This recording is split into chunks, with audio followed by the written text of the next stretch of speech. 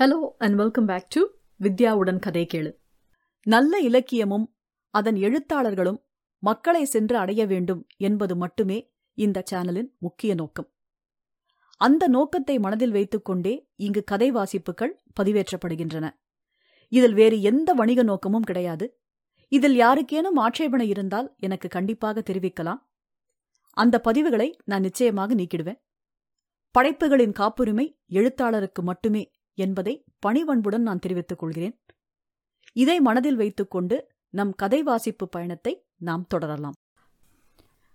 வாஷிங்டனில் திருமணம், அத்தியாயம் 3. இதுதான் வாஷிங்டன் டிசி என்றான் டெல்லி பஞ்சு. அதென்னடா டிசி ஏசின்னு, வாஷிங்டன் சொன்னா போதாதா என்று கேட்டார் மாமா. ஒருவேளை இங்கெல்லாம் டிசி கரண்டா இருக்கும் என்றார் சாம்பசிவ சாஸ்திரிகள். அம்மாஞ்சி வாத்தியாருக்கு சிரிப்பு தாங்கவில்லை. சாஸ்திரிகளே, உனக்கு தெரியாட்டா அசட்டு பெஸ்ட்னு வளராதேயும். டிசின்னா அது இனிஷியல் ஐயா, இது கூட தெரியாம அமெரிக்காவுக்கு கிளம்பி வந்துட்டீரே என்று பரிகாசம் செய்தார். அது கரண்ட்டும் இல்ல, இனிஷியலும் இல்ல. டிசினா டிஸ்ட்ரிக்ட் ஆஃப் கொலம்பியா அப்படின்னு அர்த்தம் என்றான் டெல்லி பஞ்சு. ஓஹோ, அப்படியா விஷயம் என்றார் மாமா. விமானம் வாஷிங்டன் நகரை நெருங்கிக் கொண்டிருந்தது. அதோ வெள்ளி ரிப்பன் மாதிரி தெரியறதே, அது என்னம்மா என்று ஏர் ஹோஸ்டஸ் லல்லியை பார்த்து கேட்டாள் அத்தை. அதுதான் பொட்டோமேக் நதி என்றாள் லல்லி. போடா மக்கு, நதியா என்று கேட்டுவிட்டு சிரித்தார் சாஸ்திரிகள். போடா மக்கும் இல்ல, வாடா புத்திசாலியும் இல்ல, பொட்டோமேக் அப்படின்னு சரியா சொல்லும் என்று சாஸ்திரிகளை திருத்தினார் அம்மாஞ்சி. திவ்யமான தீர்த்தம், மெட்ராஸுக்கு போற போது 4-5 சொம்புல எடுத்துட்டு போகணும் என்றார் சாஸ்திரிகள். இது என்ன கங்கா தீர்த்தமா என்ன சொம்புல அடைச்சுட்டு போறதுக்கு? அம்மாஞ்சி வாத்தியார் சாஸ்திரிகளின் அசட்டுத்தனத்தை எண்ணி தலையில் அடித்துக் கொண்டார். நதிக்கு பக்கத்துல குளம் மாதிரி ஒன்று தெரியறதே, அது என்னடா பஞ்சோ என்று கேட்டார் மாமா. அதுக்கு டைடல் பேஸ்ன்னு பேரு. வாஷிங்டன்லயே ரொம்ப அழகான இடம் அது. அத சுத்தி இருக்கிறது ஜப்பான் நாட்டு செர்ரி மரங்கள். ஏப்ரல் மாசத்துல அந்த மரங்கள் பூத்து குலுங்குற போது கண்கொள்ளா காட்சியா இருக்கும். அத பார்க்க பல தேசங்கள்ல இருந்து காதலர்கள் ஜோடி ஜோடியா வருவாங்க என்று கூறிக்கொண்டே லல்லியை ஒருமுறை கடைக்கண்ணால் கவனித்தான் பஞ்சு. சாஸ்திரிகளே, நாம 2 பேரும் இன்னிக்கே ஜோடியா போய் ஸ்நானம் செஞ்சுட்டு வந்துடலாம் என்றார் அம்மாஞ்சி. அதோ ஒரு மண்டபம் தெரியறதே, அதுதான் லிங்கன் மண்டபம் என்றான் பஞ்சு. ஆபிரகாம் லிங்கன் மண்டபமா என்று கேட்டார் மாமா. ஆமா என்றான் பஞ்சு. ஹர ஹர என்று அந்த மண்டபத்தை நோக்கி கன்னத்தில் போட்டுக்கொண்டார் சாஸ்திரிகள். சாஸ்திரிகளே, எதுக்காக இப்ப கன்னத்துல போட்டுக்கிறீர்? அம்மாஞ்சி கேட்டார். லிங்கம் வச்சு மண்டபம் கட்டிருக்காளே, மகாலிங்கம் ஜம்புலிங்கம் மாதிரி அமெரிக்கால ஆபிரகாம் லிங்கம் விசேஷம் போல இருக்கு என்றார் சாஸ்திரிகள். சாஸ்திரிகள் சொன்னதை கேட்டு குலுங்கி சிரித்தனர் அனைவரும். பாவம், சிரிக்காதீங்கோ, சாஸ்திரிகள் அப்பாவி மனுஷர். அமெரிக்காவுக்கு புதுசோ இல்லையோ, கழுத்துல லிங்கம் கட்டிருக்கிறவாளுக்கு தான் லிங்கன்னு பேருங்கிறது அவருக்கு தெரியாது என்று வியாக்கியானம் செய்தார் அம்மாஞ்சி. பேஷ், அவரை விட இவர் பெரிய பிரகஸ்பதி என்று எண்ணிக்கொண்டான் பஞ்சு. எல்லாரும் அங்க பாருங்க, கேபிட்டல் டோம் தெரியறதே என்றாள் ஏர் ஹோஸ்டஸ். அனைவரும் லல்லி சுட்டிக்காட்டிய அந்த கட்டிடத்தை கண்கொட்டாமல் பார்த்தார்கள். அடே அப்பா, எவ்வளோ பெரிய கட்டடம், இட்லி பானை மூடி மாதிரி பிரம்மாண்டமா இருக்கே என்று அதிசயப்பட்டனர் அத்தையும் பாட்டியும். உலகத்திலேயே மிகவும் முக்கியமான கட்டடம் அது என்றான் பஞ்சு. அமெரிக்காள்னா சாமானியப்பட்டவாளா என்ன? இந்தியாவுக்கு கோடி கோடியா ஹெல்ப் பண்றவாளாச்சே, அவ தீர்காயுசா இருக்கணும் என்று ஆசீர்வதித்தார் அம்மாஞ்சி வாத்தியார். இப்போ விமானம் கீழே இறங்க போறது, எல்லாரும் பெல்ட் போட்டுக்கோங்க என்று எச்சரித்தாள் ஏர் ஹோஸ்டஸ். சாஸ்திரிகளும் அம்மாஞ்சியும் பெல்ட்டை மாட்டிக்கொண்டனர். சாஸ்திரிகளே, உங்க ஆயுசுல பெல்ட் போட்டுக்கிறதுக்கு உமக்கு ஒரு சான்ஸ் கிடைச்சது பாரும் என்று சாஸ்திரிகளை பரிகாசம் செய்தார் அம்மாஞ்சி.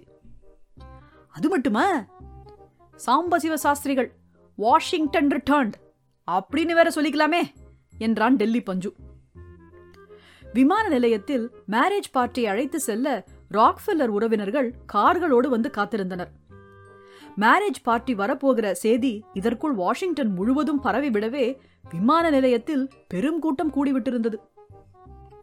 அம்மாஞ்சியே, வெளியே பார்த்தீரா கூட்டத்தை? எள்ளு போட இடம் இல்ல என்றார் சாஸ்திரிகள். அப்படியா என்று கூறிய அம்மாஞ்சி வாத்தியார் சட்டென்று இடுப்பில் செருகியிருந்த பொட்டலத்திலிருந்து 4 எள்ளை எடுத்து போட்டு பார்த்தார்.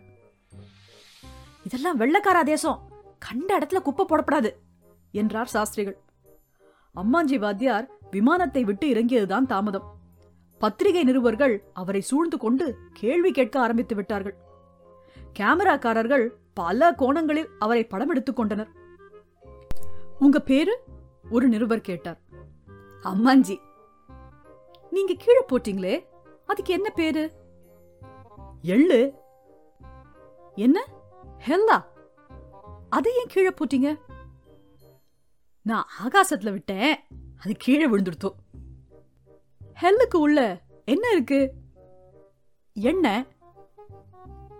எண்ணெய்னா? ஆயில். ஆயிலா? அவ்வளவு சிறிய வஸ்துக்குள்ள ஆயிலா? வண்டர்ஃபுல் என்றனர் நிருபர்கள். அவ்வளவுதான்.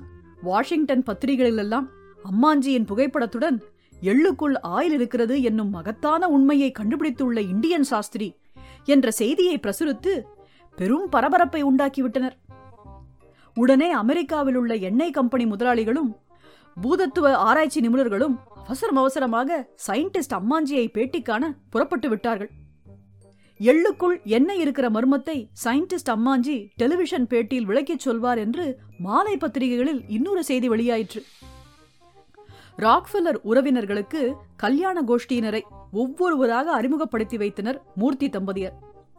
அப்புறம் எல்லோரும் கான்ஸ்டிடியூஷன் அவென்யூ வழியாக ஜார்ஜ் டவுனுக்கு அழைத்து செல்லப்பட்டனர். பக்கத்தில் 8 கார்கள் செல்லக்கூடிய அளவுக்கு மிக விசாலமாயிருந்தது அந்த சாலை. ஜானவாச ஊர்வலத்துக்கு ஏத்த இடம், ரொம்ப அழகா இருக்கே என்றார் மாமா. நடத்திட்டா போச்சு, அதையெல்லாம் தீர்மானிக்கத்தானே வந்திருக்கோம். நகரம் பூராவையும் ஒரு முறை நன்னா சுத்தி பார்த்துடலாம், அதுக்கப்புறம் ஒவ்வொன்னா முடிவு செய்வோம். ஜார்ஜ் டவுன்ல தான் நம்ம தங்க போறோம் என்றார் மூர்த்தி. மெட்ராஸ் மாதிரி இங்கேயும் ஒரு ஜார்ஜ் டவுன் இருக்கா? அப்படின்னா ரொம்ப சௌரியமா போச்சு, கொத்தவால் சாவடி கூட இருக்கும் என்றார் சாஸ்திரிகள். ஓய், கொத்தவால் சாவடியும் கிடையாது, கொண்டித்தோப்பும் கிடையாது, பேஷான இடமையாது, வந்து பாரும் ஒவ்வொரு வீட்டையும் என்றார் பஞ்சு. நமக்கெல்லாம் ஜார்ஜ் டவுன்ல ஜாக ஏற்பாடு பண்ணிருக்கு என்றாள் மிஸ்ஸஸ் மூர்த்தி. கார்கள் ஜார்ஜ் டவுன் ஜாகைக்கு முன்னால் போய் நின்றன. அம்மாஞ்சியும் சாம்பசிவ சாஸ்திரிகளும் காரை விட்டு இறங்கியதுதான் தாமதம். உடனே ஸ்நானத்துக்கு புறப்பட்டு விட்டனர். இருவரும் இன்னொரு காரை எடுத்துக்கொண்டு பொட்டோமேக் நதிக்கரை ஓரமாகவே துணி துவைப்பதற்கு வசதியாக கல் இருக்கிறதா என்று பார்த்தபடியே போய் கொண்டிருந்தார்கள். அதோ அதோ அங்க ஒரு கல்லு என்றார் சாஸ்திரிகள். டிரைவர் சார் நிறுத்துங்கோ என்றார் அம்மாஞ்சி. டிரைவர் காரை நிறுத்தியதும் இருவரும் நதியில் இறங்கி கல்லை வாட்டமாக புரட்டி போட்டுக்கொண்டு வேட்டியை துவைக்க தொடங்கினர். அவர்கள் இருவரும் துணி துவைக்கும் சத்தத்தை கேட்டுவிட்டு சாலையில் போய்க் கொண்டிருந்தவர்கள் வேடிக்கை பார்க்க ஆரம்பித்து விட்டனர். சற்று நேரத்திற்கெல்லாம் அந்த இடத்தில் பெரும் கூட்டம் கூடிவிட்டது. வாஷிங்டன்ல ரொம்ப பேரு வேலை வெட்டியே இல்லாம இருப்பா போல் இருக்கே, நாம வேட்டி துவைக்கிறத ஒரு அதிசய மாதிரி பார்த்து நிக்கிறாளே என்றார் சாஸ்திரிகள்.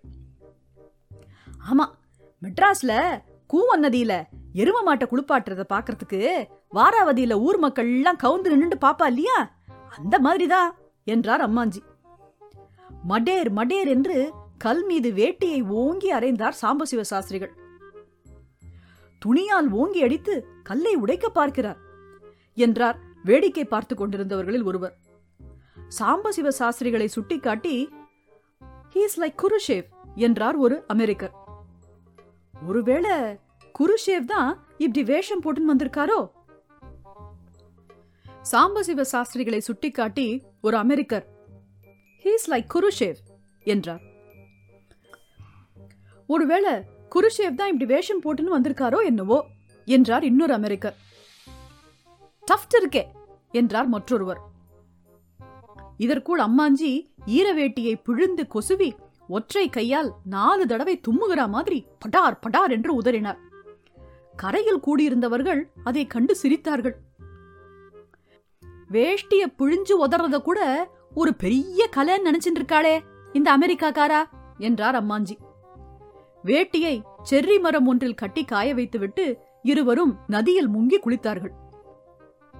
சாஸ்திரிகள் தண்ணீரில் முங்கி எழுகிற போதெல்லாம் ஹாரி ஹாரி என்று ஹரிநாமத்தை சொல்லி கோஷித்தார். கரையில் நின்று கொண்டிருந்த ஹாரி என்ற பெயருடையவர்களெல்லாம் தங்கள் பெயரைத்தான் சொல்லுகிறார் என்று எண்ணி மகிழ்ந்து போனார்கள். குளித்து முடித்ததும் சம்படத்தில் இருந்த விபூதியை எடுத்து குழைத்து நெற்றியில் இட்டுக் கொண்டார் அம்மாஞ்சி.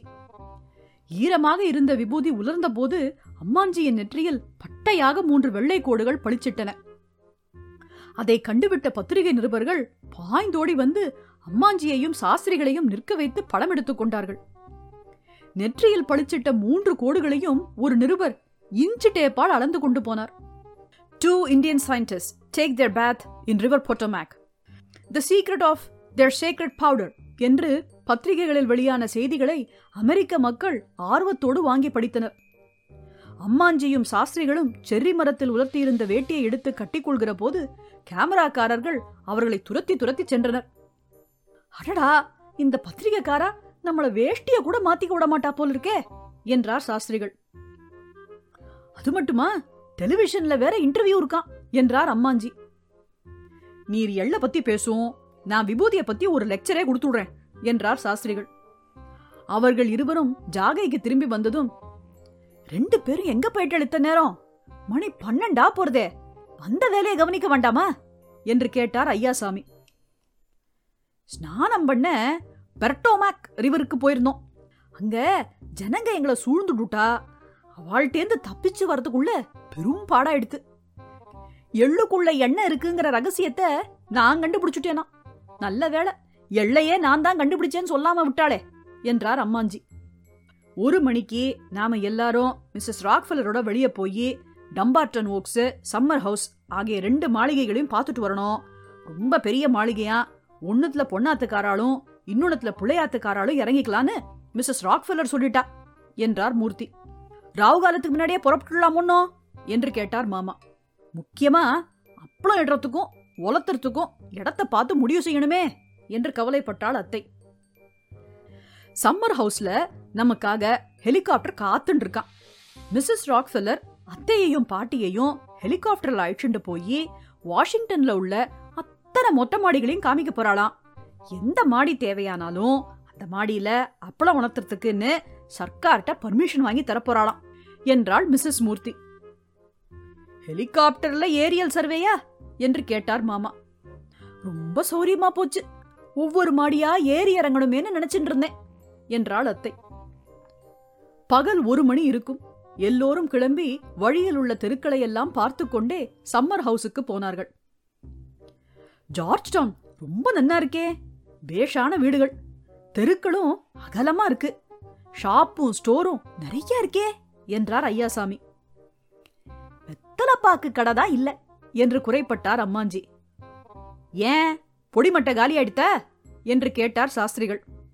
பேசிக்கொண்டே எல்லோரும் சம்மர் ஹவுஸை அடைந்தார்கள். "அடடா, எவ்வளவு பெரிய மாளிகை! மயனே இறங்கி வந்து சிருஷ்டி பண்ணா மாதிரில இருக்கு" என்று வியந்தார் மாமா. "இந்த இடம் போதுமா?" என்று கேட்டாள் மிஸ்ஸஸ் ராக்ஃபெல்லர். "எதேஷ்டம், முகூர்த்தத்தை இந்த வீட்டிலே வச்சுடலாம்" என்றார் ஐயாசாமி. "வீடா இது, மாளிகைன்னு சொல்லும்" என்று திருத்தினார் சாஸ்திரிகள். "மெட்ராஸ் கோவிந்தப்ப நாயக்கன் தெரு சத்திரம், தோத்துது போங்கோ" என்றார் அம்மாஞ்சி. "இதுல ஒரு ரூமுக்கு இணையாகுமா அது?" என்றார் சாஸ்திரிகள். "துணி உணர்த்துறதுக்கு தான் கொடியே இல்ல" என்றாள் அத்தை. "கொடினா என்ன?" என்று கேட்டாள் மிஸ்ஸஸ் ராக்ஃபெல்லர். "பிளாக்" என்று அம்மாஞ்சி தமக்கு தெரிந்த இங்கிலீஷில் அதை மொழிபெயர்த்து சொன்னபோது லல்லியும் பஞ்சுவும் சிரித்துவிட்டு, "கொடி என்றால் என்ன என்பதை மிஸ்ஸஸ் ராக்ஃபெல்லருக்கு புரியும்படி விளக்கிச் சொன்னார்கள். தெருவுல முகூர்த்த பந்தல் போடுற போது அந்த ஆட்கள்கிட்ட சொல்லி கொடிய ஒண்ணு கட்டிக்கலாம். இதுக்கெல்லாம் போய் ராக்ஃபெல்லர் மாமியை தொந்தரவு பண்ணப்படாது என்றாள் பெண்ணுக்கு அம்மா. ஓகே, மாடியில ஹெலிகாப்டர் ரெடியா இருக்கு. அத்தை, பாட்டி, மிஸ்ஸஸ் மூர்த்தி, லல்லி 4 பேரும் வாங்க, போகலாம் என்று அழைத்தாள் மிஸ்ஸஸ் ராக்ஃபெல்லர். வெங்குட்டுவும் அவர்களோடு தொற்றிக்கொண்டான். அத்தை, பாட்டி, ஜமாவை ஏற்றிக்கொண்ட ஹெலிகாப்டர் ஜம் என்று வானில் பறக்கத் தொடங்கியது. வாஷிங்டனில் திருமணம் அத்தியாயம் 4 சந்திப்போம்.